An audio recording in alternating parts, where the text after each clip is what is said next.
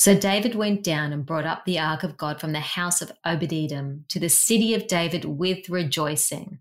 When those who were carrying the ark of the Lord had taken 6 steps, he sacrificed a bull and a fattened calf. 2 Samuel chapter 6, verses 12 to 13 in the New International Version.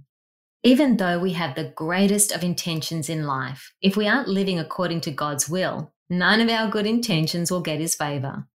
We see this clearly, 2 Samuel chapter 6, when David wanted to bring the ark of the Lord back to Jerusalem. This was David's elevating the restoration of God being worshipped as a national goal, not just the fulfillment of a king's pet project. When David learns that Obed-Edom is being blessed with the ark at his house, David realizes that the ark itself is not the problem.